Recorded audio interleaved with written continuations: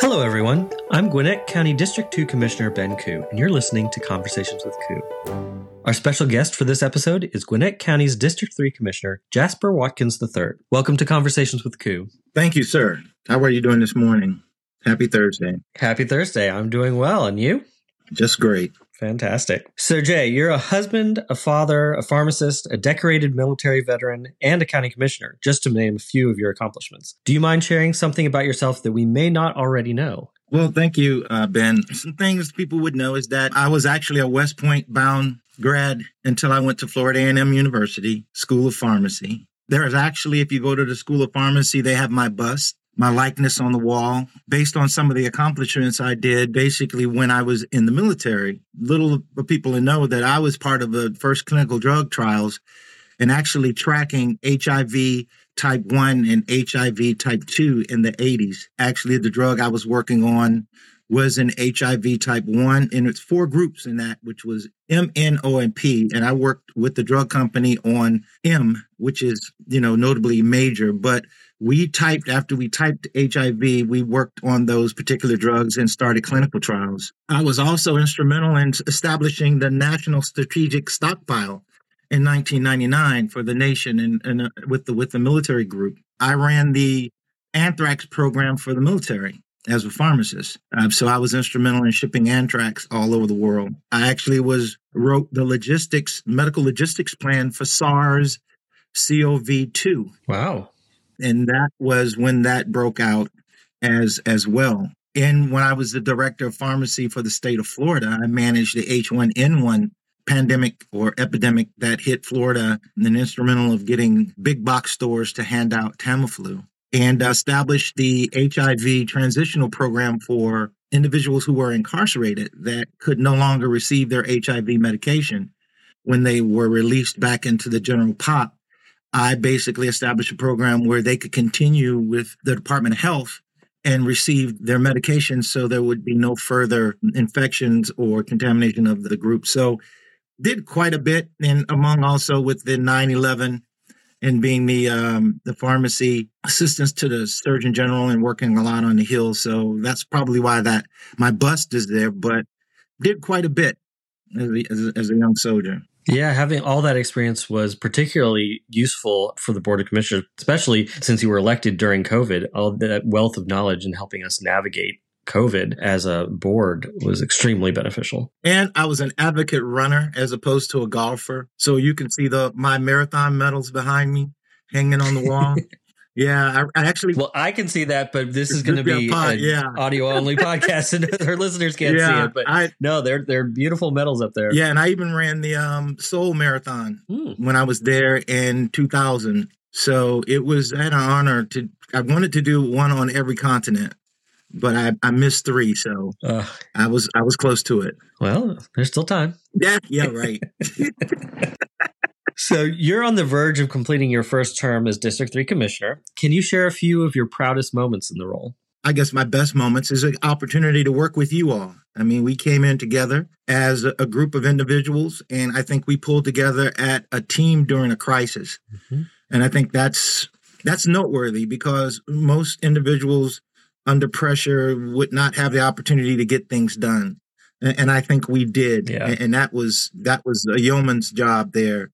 But some of my proudest moments would be our resolutions, the number of resolutions that we've passed to help people, the studies that we've done, like the human needs assessment, study the equity action plan, the operational performance assessment. I kind of brought that military thing back in where you cannot have a stellar organization if you can't point that finger back at yourself and say, hey, what are we doing? Yeah. Our UDO and transportation plans, updating them based on what we heard from the community. I think we listened more than we act. In other words, we measured twice and we cut once. Yeah. And I think that was it. But I think our proudest moment was approving the 3 market rate adjustments for our employees so that we could get them close to inflation.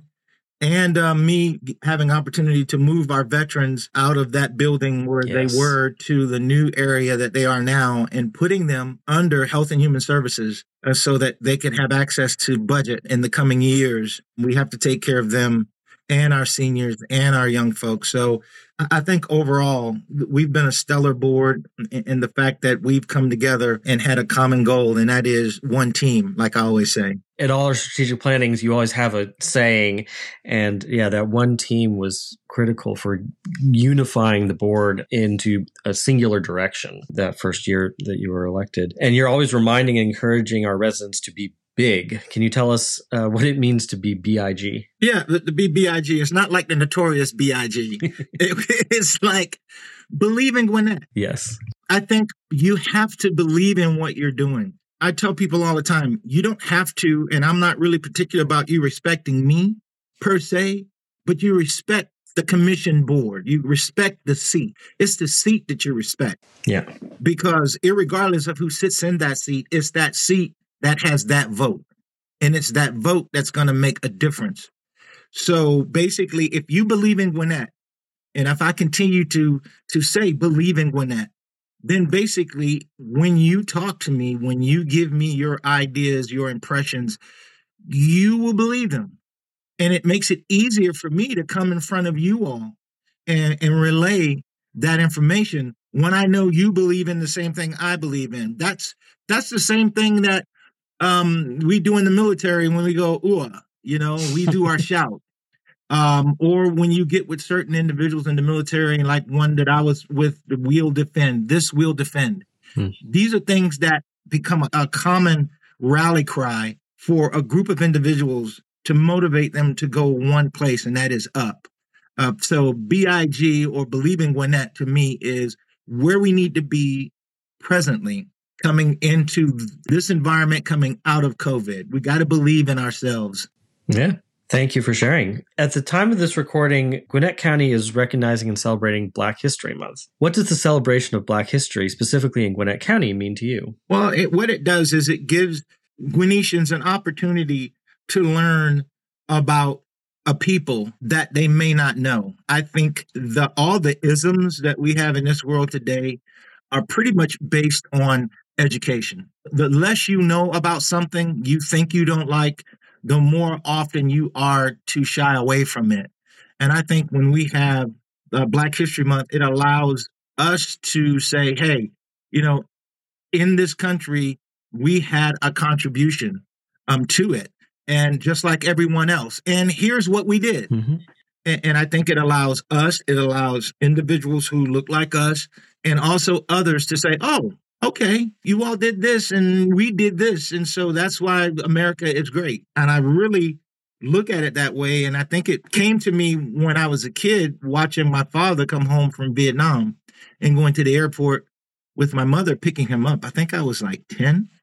And all of the racisms and all the other isms that I saw on television primarily were going against Black and white. But that day, when my mother had my hand and we went to my father, there were people of all colors shouting at us, shouting at my dad with his uniform on. And I was like, I thought this was only those people that didn't like us. I see people like me that don't like us, that don't like my dad. And it took my dad about 2 days. Imagine him coming from Vietnam, trying to explain to me why people didn't like him. And it wasn't because of the color of his skin. And that had a profound effect on me on what history is about and what understanding and educating people about, as opposed to just the color of your skin. Right.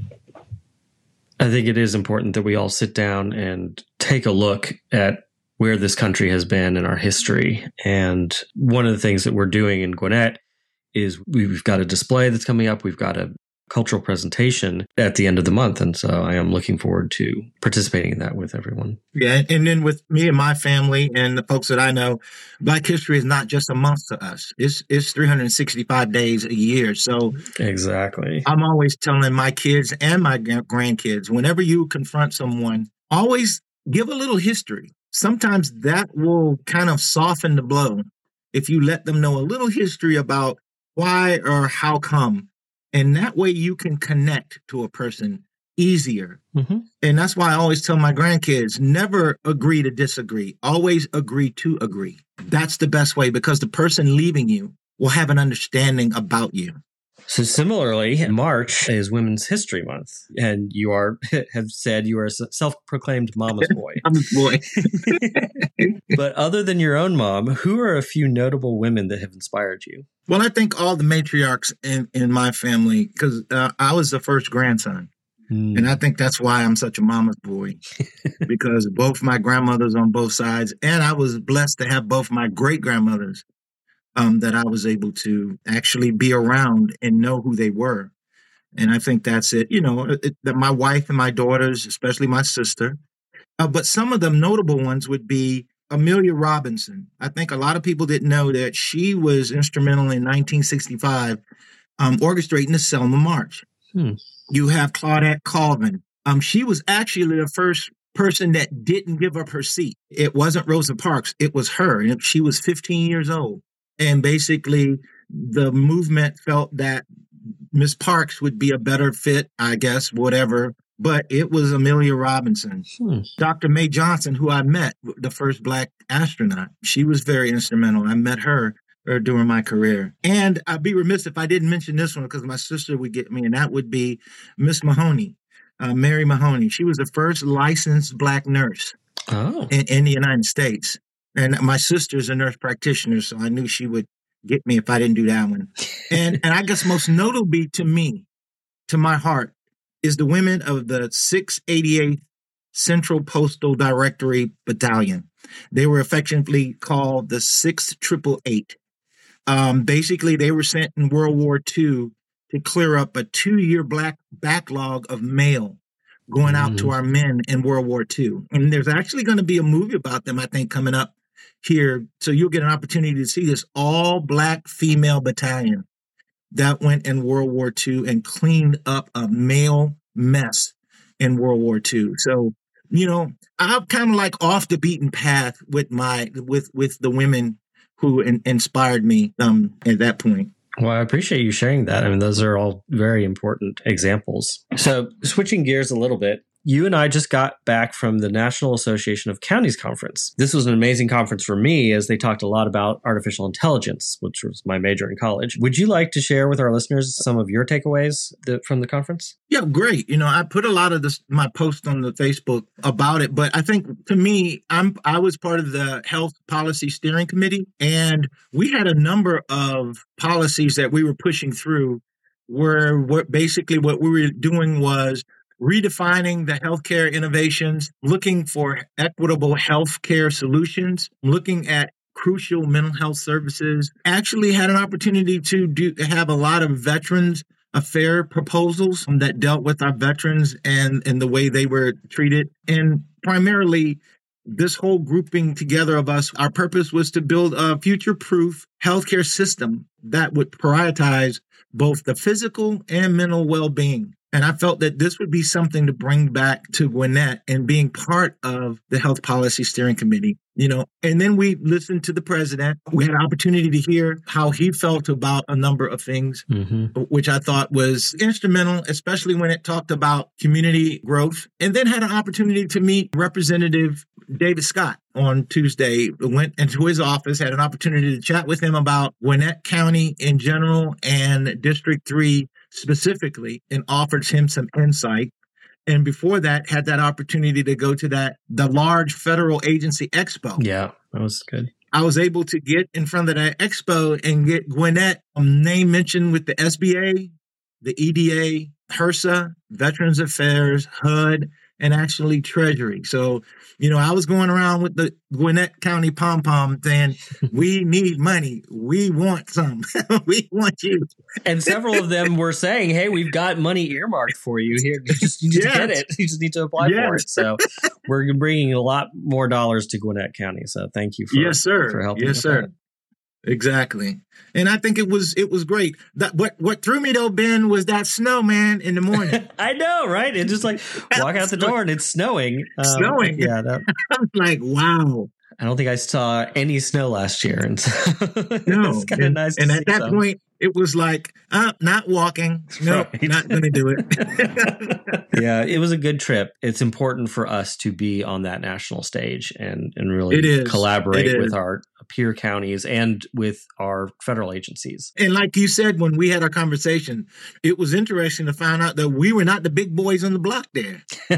Right. We tend to forget that when we're Georgia focused. But we were not the big ones. There's got Cook County there. I met a lot of people, their IT director, talking about how they're using artificial intelligence and doing cybersecurity. And so that there's a lot of great ideas that I came away with. Oh, yeah, definitely.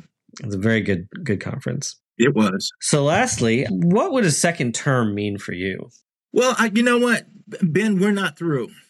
I think the synergy that's going on right now in the direction in which we're going in Gwinnett County coming out of COVID, I think it takes almost like a surgeon's hand. I mean, we have to be very careful on how we slice, dice, and sew up things using medical acronyms. I think it's important that we don't stray the course. When we're looking at things like prioritizing county salaries, basing it with inflation. Yep. I'm looking at positive economic growth, looking at transit improvements. Yes. I think what's happening is if you bring someone else in that just looks like it, sounds like it, and want just power, we're looking at those growth, those advantages that we've done to all go away because someone's now put something else into the mix that they have no idea of what they're doing. And I think looking at improving mental health services, supporting transitioning veterans who have a lot of mental health issues, community renewal, all of those things are important. I mean, just the other day, I heard and got the call from Chief McClure. I spoke to him several months ago about e-commerce spots in Gwinnett County. And lo and behold, that conversation led to now we have e-commerce spots around Gwinnett County where you can trade and become young entrepreneurs without fear of being robbed. Yeah. I mean, that's an attraction on itself. And I think that takes the combined effort and synergy that we all bring, that we bring to the board. Yeah. And I think it's that stability that we have. And I guess people can argue with me and say, well, that happens with every organization. That happens in every time. But you know what, Ben? It never happened after COVID. There never was a COVID where the world stopped. Right. Things stopped. I mean, business as usual stopped. I mean, everything stopped. And now we're trying to kickstart an engine that was only used to one fuel. And I know that I like to use acronyms and stories like that, but that's what it is. And right now we're trying to refuel this engine called Gwinnett County. Yeah. And we don't need anybody coming in putting regular gas when we're using premium. And it's working. It's working for us. And I just feel that we still have some things to do. I still have some things to do for Gwinnett County District 3. And with you all and in collaboration with the cities, I really feel that we can take this to the next level, whereby Gwinnett County will be that shining beacon on the hill in Georgia. We can be that place where you want to come and everything is where it should be. That's why be big. Yeah. That's why you believe in Gwinnett. Believe in Gwinnett. And that's what I do. And one of the things I've learned coming into government is that some of the stuff, it just takes a while to figure out how to navigate the system and lay the groundwork and foundation for the projects and the initiatives we're trying to build. And it may be several years before you actually see those come to fruition. So it is very satisfying to be able to kind of help shepherd that along through that transition. Oh, definitely. And I think one of the things that I was asked, Ben, when I first took this office, and it's probably why they don't talk to me that much now. They said, what is the first thing you're going to do, Commissioner Watkins? What do you want to do now that you're a county commissioner? You know what I said? I said, I want to bring trust back to the Board of Commissioners. Yeah. I want our employees to understand that they don't work for us. They work with us. We are one team. Yes. There's anything else you want to do? I'm like, well, I can't do anything if I don't have the team behind me. And I said, and now we're starting to get the team behind us. People now like coming to work. They like looking at things to do. Yep. They take sometimes the things we talk about and they make them bigger. Jay, thank you so much for joining me here on the podcast. Do you want to share your Facebook page and contact information? Yeah, sure, Ben. You all can follow me on facebook.com/JWatkinsD3. Great. And my email address is jasper.watkins@gwinnettcounty.com. And I can be reached at 770-822-7003. Fantastic. Thanks again so much for joining us. Oh, thank you. I really appreciate this opportunity. I want to thank our wonderful staff for helping to write, edit, produce, and promote this podcast. To our listeners, thank you so much for joining us. If there's a topic you'd like me to cover or someone you'd like me to interview, I'd love to hear from you. So please email me at ben.ku@gwinnettcounty.com. That's ben.ku@gwinnettcounty.com for all your district needs. Thanks again for listening. And as always, stay vibrantly connected, and we'll talk to you soon.